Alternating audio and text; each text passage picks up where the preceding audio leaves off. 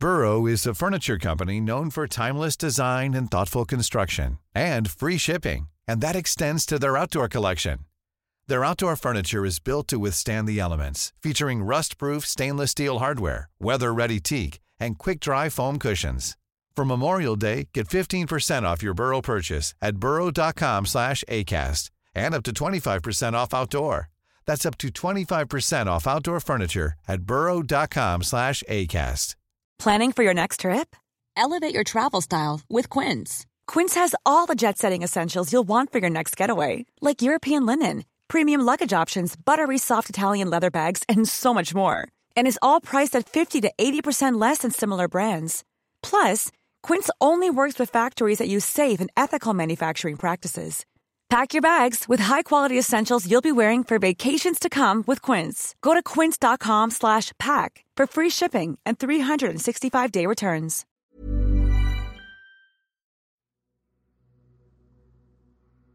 At 7 p.m. came around on Saturday evening, the 22nd of August 1987. Andrew Hunter picked up the phone in his home and called the police.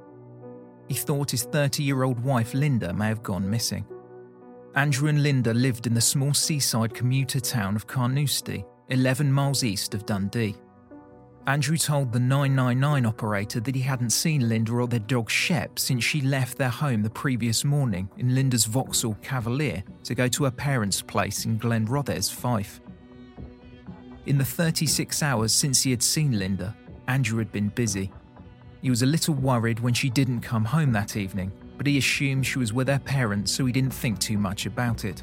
But by the time he made the call to police, he had found out that she had never gone to her parents at all. Andrew explained to police that Linda had left in a bad mood and taken clothes with her.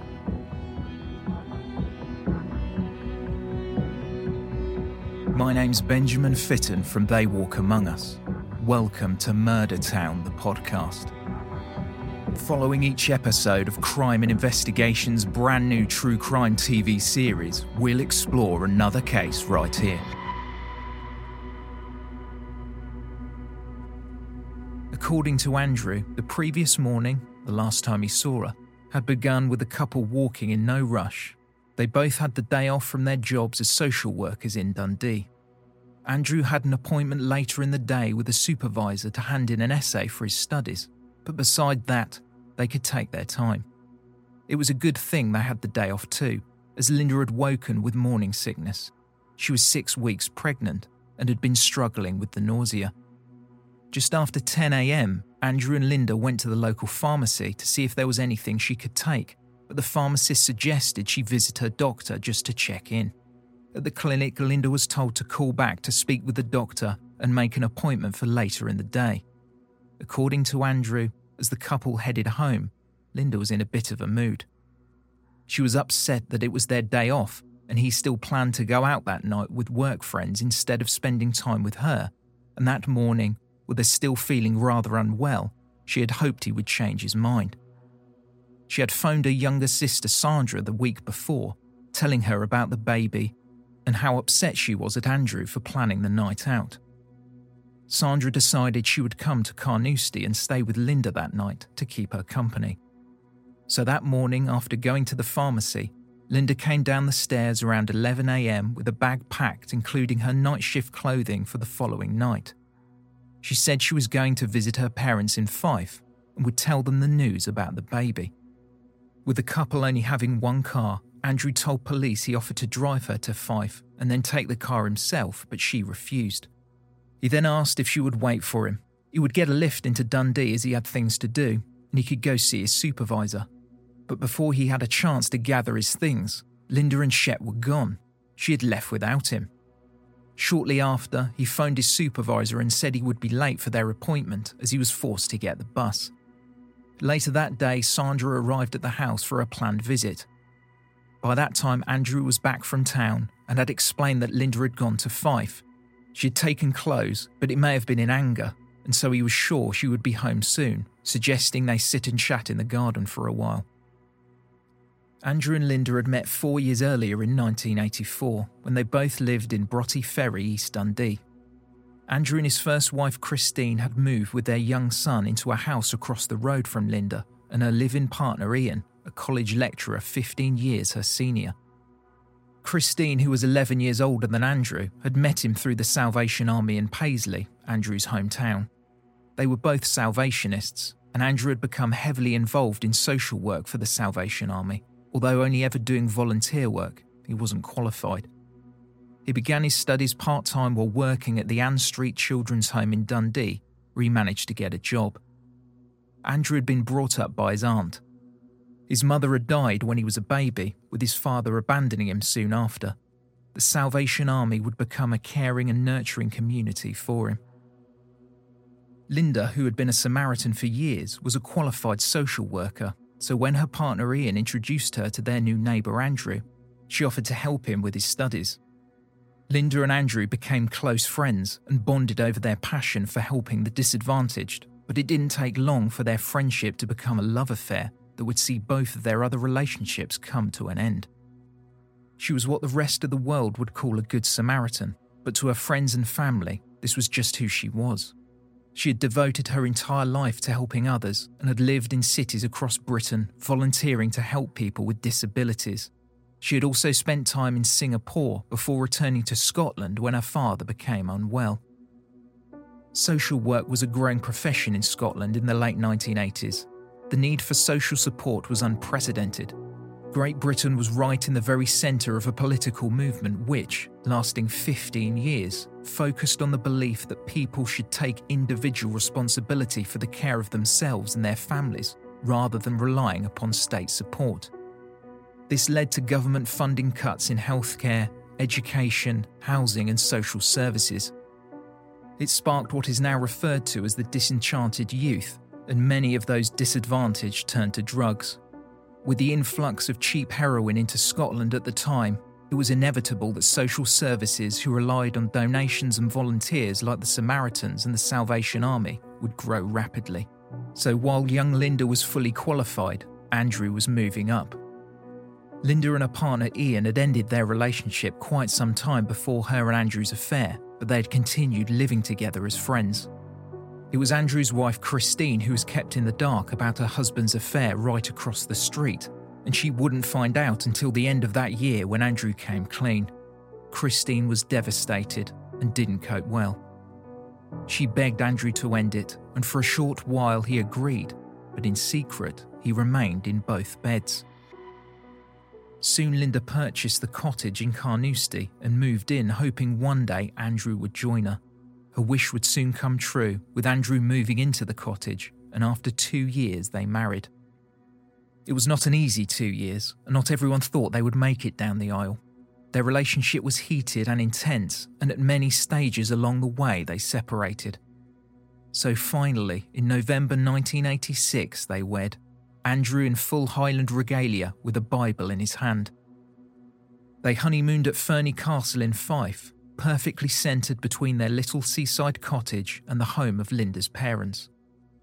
10 months after the wedding, besides Andrew, her new husband, Linda had only confided in her younger sister that she was expecting a baby, and it would be the news her parents had been waiting for, knowing how much being a mother meant to Linda, but they would never get the chance to hear the news from her that day.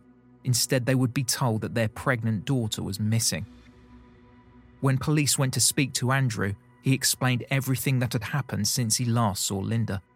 Shortly after Linda had walked out, Andrew had taken a half-hour bus journey to Dundee's Strathmore Lodge, arriving at the Salvation Army residential home just after midday to hand in the essay to his study supervisor. He had then gone to his work at the Ann Street Children's Home, dropping in briefly, telling his work friends he would see them out that night for the farewell party that was on.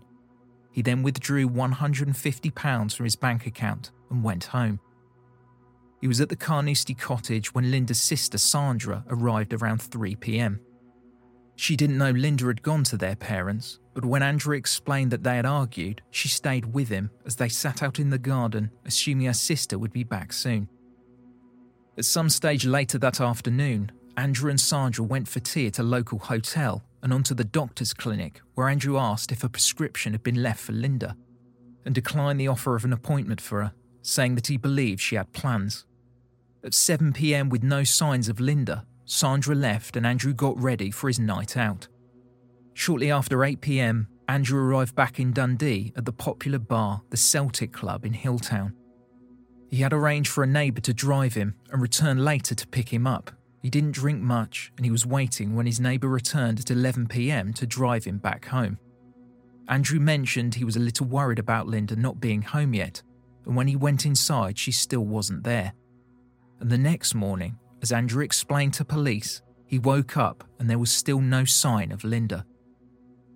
He said he got up late and got the bus into Dundee again, this time going to Timpson's Shoes in Murraygate, where at 1 p.m. he bought a pair of trainers for his teenage son's birthday.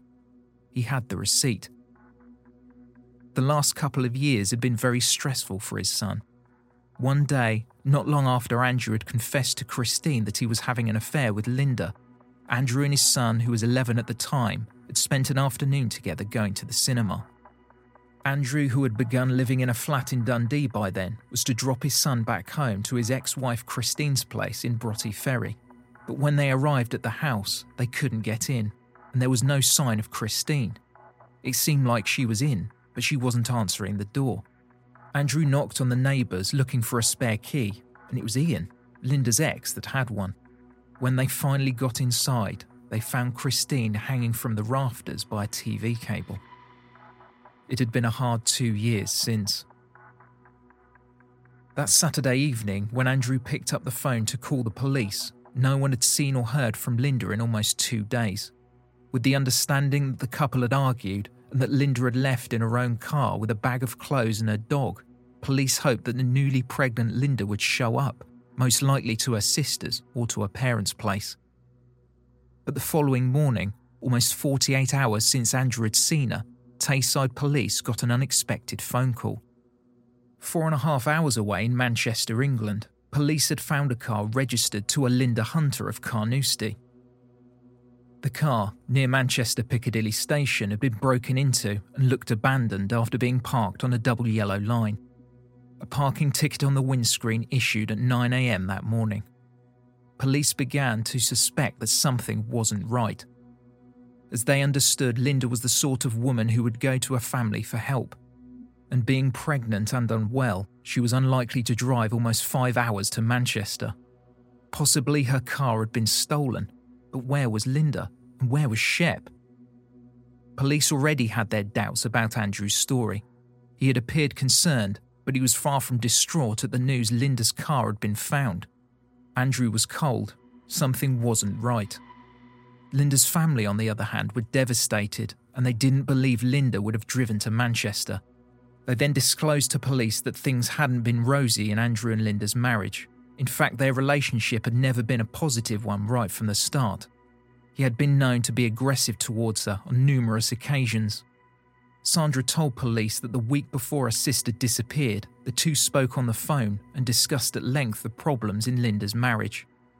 Andrew wasn't happy about the baby, and they were fighting again. Andrew had been distant for a long while.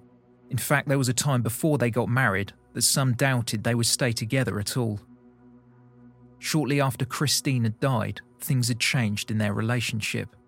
Andrew was living in the flat in Dundee, but for a while he moved back into the home he shared with Christine, and he and Linda's relationship began to cool off.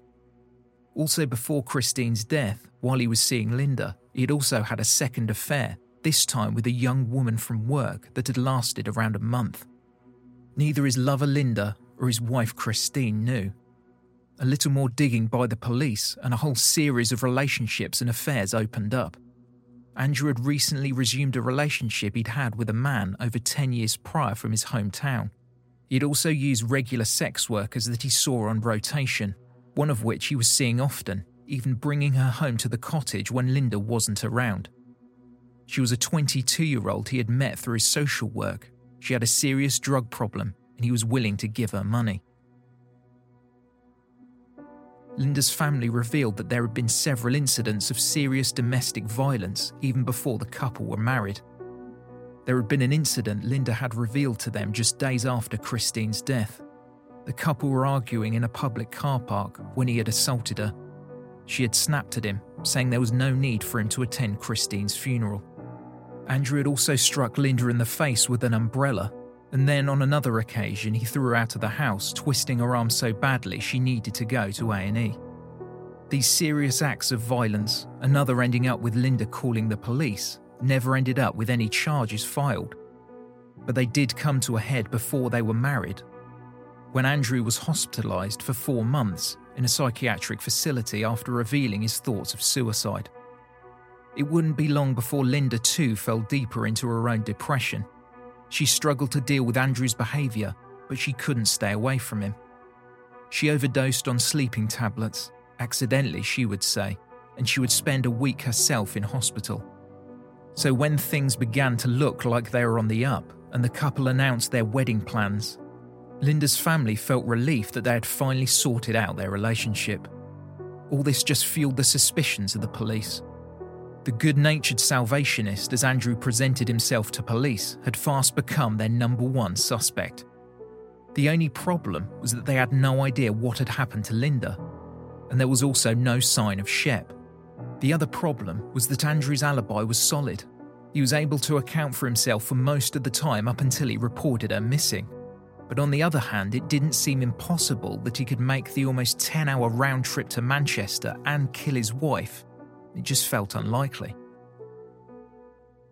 That December, 3.5 months after Linda disappeared, with no further movement on the case, it was featured on Crime Watch. It was the first time in the show's history that a Scottish case would appear and became a topic of conversation across the whole of Scotland. After this show aired, the police received a tidal wave of phone calls. Someone phoned in to say that on the day Linda went missing, the Friday, they'd seen a car matching the description of Linda's near Ferny Castle, driven by a man with a woman in the passenger seat who looked as though she was extremely distressed. The man driving? They believed he was Andrew Hunter, but according to Andrew, Linda left the house with Shep, alone. Then police announced to the public that a dog matching Shep's description had been seen in the area of St Michael's, a few miles away from Ferny Castle. Police and the family were on edge. That was right near where the couple had honeymooned, and it was also en route to Linda's parents' place, where she was apparently heading to that day. It just seemed too coincidental. A taxi driver from Edinburgh then came forward to say that at 1:20 a.m. on the Saturday morning, 13 hours after Linda left the house and just over 2 hours after Andrew's neighbour had picked him up at the bar and dropped him at home in Carnoustie, the man had seen a white Vauxhall near the Forth Road Bridge. 2 men were changing its tyre. The taxi driver couldn't explain why he found this suspicious, but he did, and he wrote down the licence plate. When police cross-checked it, they found it matched Linda's registration, bar one number. The Forth Bridge was en route to England. Police now believed that when Andrew came home from the bar, having not drunk much at all, he had not gone to bed as he claimed. He drove to England. He drove to Manchester to dump the car and make it look like it was Linda. He must have had Linda's car kept somewhere, but where he had kept it, they didn't know. When chasing up the lead on the sighting of Shep, detectives discovered that a dog matching Shep's description had been picked up. He wasn't wearing a collar, so he was put down by authorities after a week. During a search of the Hunter's cottage, police had found Shep's dog collar. It had 2 address tags on it, one for the cottage and one for Linda's parents' home in Fife. According to her family, Shep never left the house without his collar, and now with the report of the dog having been found without a collar, detectives were sure Andrew had dumped him and carelessly taken the collar home. A full-scale search with over 60 officers and dog teams went out to the areas around St Michael's and near Ferny Castle to look for Linda. Andrew, forever assuring police he was oblivious to what had happened to Linda, also joined the search. After 3 days and no sign of Linda, the search was called off. The next 2 months were agony for the family, with no further information on Linda and the police no closer to finding her, dead or alive. On the 11th of February 1988, almost 6 months after Linda disappeared, a man was walking his dog in Melville Woods in Ladybank, just off the main road between Dundee and Fife. This area was a couple of miles south of Ferny Castle, where the witness saw Linda distressed in a car driven by a man who looked like Andrew, and around 5 miles west of where Shep was found. About 30 metres from the road, in a dense group of bushes, the man and his dog came across the decomposed body of a woman with what appeared to be a dog lead tied around her neck. There was no doubt in the detectives' minds that it was the body of Linda Hunter. For many Dundee locals, memories came flooding back from 8 years earlier when 20-year-old Elizabeth McCabe, a trainee nurse from Dundee, went missing after a night out. 2 weeks later, her body was found in Templeton Woods, 5 miles northeast of Dundee Centre. The 1979 murder rocked Dundee to its core and sparked one of the biggest manhunts in history. 11 months later, with Elizabeth's murder still unsolved, Dundee was hit with the possibility that a serial killer was at large when the body of 18-year-old Carol Lannon was found 75 feet from where Elizabeth was found. The two cases were never officially linked, but at the same time never discounted as being committed by the same person either. Over the years, police have looked at Peter Sutcliffe, the Yorkshire Ripper, and Angus Sinclair, the World's End pub murderer, as having links to the Templeton Woods murders. Even Northern California's Zodiac Killer has been brought up. In 2007, Vincent Simpson was tried and acquitted for Elizabeth's murder. Still to this day, no one has been convicted for either murder. At the time of the discovery of Linda's body, 7 years later in 1987, it was clear the details of her disappearance and murder were vastly different, and police were focusing in on someone they were sure was responsible. When police informed Andrew that Linda's body had been located, he was with his regular sex worker. In a twist of fate, 24 hours later she died of an apparent drug overdose. Her friend would claim she took her own life. She couldn't live with the guilt of having joked to Andrew months earlier that he should kill his wife. But the truth of this remains a mystery. The only thing that the police knew was that within 3 years, 3 women, 2 of them wives and 1 a lover, had all died. 4 days later, Andrew spoke to the media. He requested that he be photographed on his best side. He stated that he was aware of all the speculation, and he understood that because he was the last person to see her alive, then naturally the police would need to rule him out. He stated he had nothing to hide.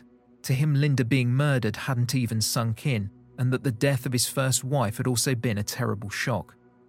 No one was buying it. While police retraced all Andrew's apparent steps, they also went over his alibis and cross-referenced it with all known times and places of the car and the body.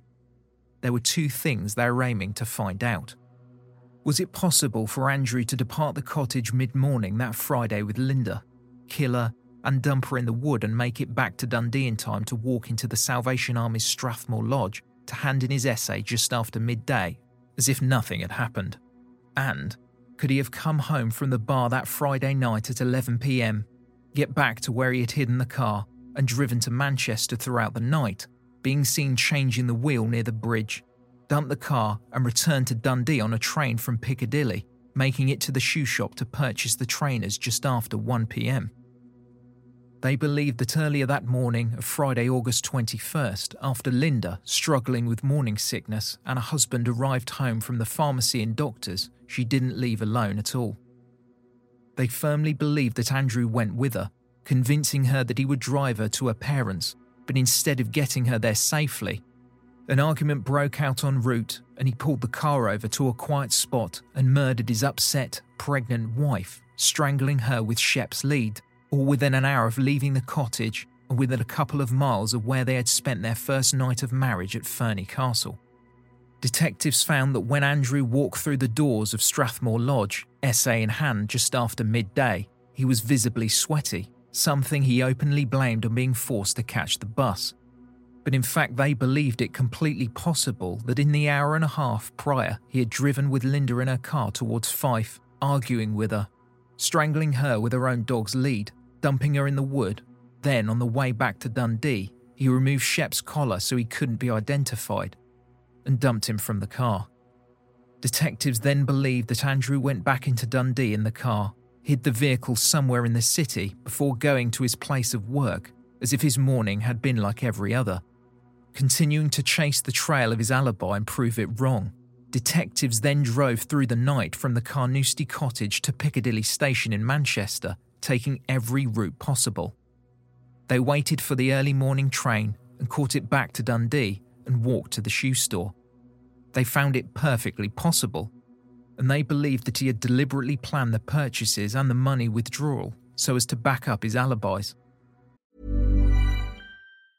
If you thought the only way to get a more defined jawline with natural-looking results was through surgery, think again. Juvederm Volux XC is a non-surgical injectable gel filler that improves moderate to severe loss of jawline definition and can help you achieve natural-looking results with little downtime. Even better, this improved definition lasts up to 1 year with optimal treatment. No maintenance required. Improve jawline definition for a smooth, sculpted look with Juvederm Volux XC. For important safety information and to find a licensed specialist, visit Juvederm.com. That's JUVEDERM.com. Not for people with severe allergic reactions, allergies to lidocaine, or the proteins used in Juvederm. Common side effects include injection site redness, swelling, pain, tenderness, firmness, lumps, bumps, bruising, discoloration, or itching. There's a risk of unintentional injection into a blood vessel, which can cause vision abnormalities, blindness, stroke, temporary scabs, or scarring. Talk to a licensed specialist to find out if it's right for you. Burrow's furniture is built for the way you live.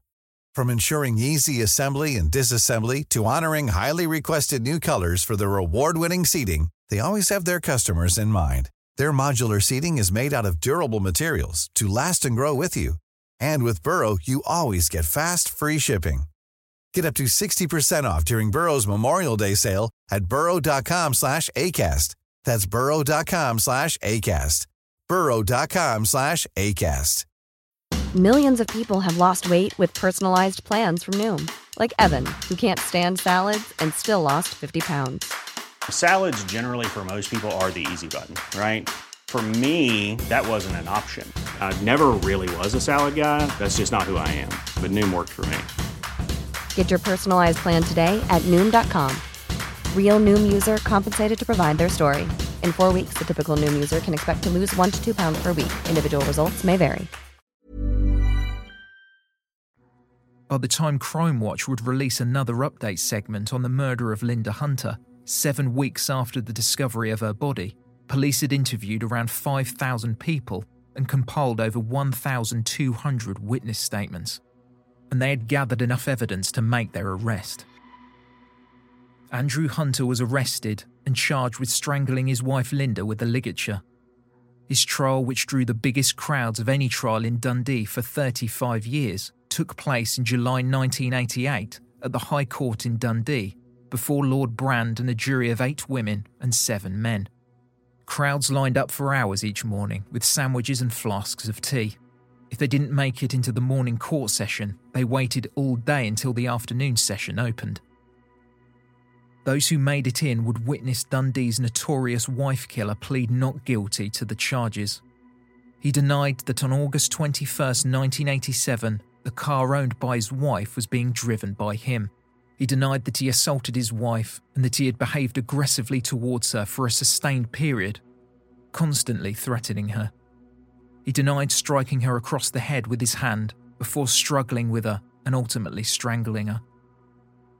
His defence centred around the various people and places he was during that day and the day that followed. When the prosecution presented their case, the jury heard that on the night Andrew Hunter fled Dundee in his wife's car, he was headed for England to abandon the vehicle as if stolen. While driving, he was wearing a woman's blonde wig, something, they argued, was not unusual for him to do. When he punctured the car's tyre on the roundabout near Forth Road Bridge, he discarded the wig before accepting the help of a passing van driver. This was the 2 men the eyewitness who had phoned Crime Watch had seen. They also heard that the day after he had murdered Linda, he casually purchased a pair of trainers for his son as part of his planned alibi. He then got a haircut before going home and reporting his wife of less than a year missing. The prosecution's witness, a sex worker who regularly saw Andrew, painted a picture of a man obsessed with sex and bored with his wife. She told the court that after meeting with Andrew at his cottage, he told her his new wife was dead, and he was not referring to his first wife, Christine. The jury heard that after killing Linda, Andrew Hunter spent the afternoon with her sister, keeping up the charade that he had no idea where she was, entertaining her with tea, and having her accompany him on errands around town in an attempt to build his alibi. When the dog collar evidence was presented, Andrew Hunter was on the witness stand. The prosecutor, Peter Fraser QC, after presenting the fact that Shep's dog collar, the one that would never normally be removed from the dog, was found in the laundry basket during a search of the cottage, spoke directly to Andrew Hunter and said, "If the collar was found in your house subsequently, there is only one remaining conclusion to be drawn, and that is that you were present with your wife in the car, and if you were present in the car, you're exclusively responsible for your wife's death." Andrew Hunter didn't respond. After 11 days and after just 2 hours of deliberations, Andrew Hunter was found guilty of the murder of his wife Linda. When Lord Brand delivered Andrew's sentence, he said, "You are an evil man of exceptional depravity. The sentence of the court is that you be imprisoned for life." The court would hear from Andrew again less than a year later when he appealed his sentence. His appeal was denied. 5 years into his life sentence, Andrew Hunter died of a heart attack in Perth prison. I'm Catherine Kelly, host of Crime and Investigation's brand new true crime TV series, Murder Town. Join me next Monday at 9 p.m. as I return to my hometown of Barnsley, where we investigate the shocking murder of 2 elderly gentlemen. For more information on the series, head to crimeandinvestigation.co.uk and let us know your thoughts by searching for Crime and Investigation on social media or using #MurderTown. The Murder Town podcast is hosted by Benjamin Fitton, written by Anna Priestland, produced by Sam Pearson and Chloe Frost, with editing by James Colopy. Hi, I'm Daniel, founder of Pretty Litter. Cats and cat owners deserve better than any old-fashioned litter. That's why I teamed up with scientists and veterinarians to create Pretty Litter. Its innovative crystal formula has superior odor control and weighs up to 80% less than clay litter. Pretty Litter even monitors health by changing colors to help detect early signs of potential illness. It's the world's smartest kitty litter. Go to prettylitter.com and use code ACAST for 20% off your first order and a free cat toy. Terms and conditions apply. See site for details. Even when we're on a budget, we still deserve nice things. Quince is a place to scoop up stunning high-end goods for 50 to 80% less than similar brands. They have buttery soft cashmere sweaters starting at $50, luxurious Italian leather bags, and so much more. Plus, Quince only works with factories that use safe, ethical, and responsible manufacturing. Get the high-end goods you'll love without the high price tag with Quince. Go to quince.com/style for free shipping and 365-day returns. Even when we're on a budget, we still deserve nice things. Quince is a place to scoop up stunning high-end goods for 50 to 80% less than similar brands. They have buttery soft cashmere sweaters starting at $50, luxurious Italian leather bags, and so much more. Plus, Quince only works with factories that use safe, ethical, and responsible manufacturing. Get the high-end goods you'll love without the high price tag with Quince.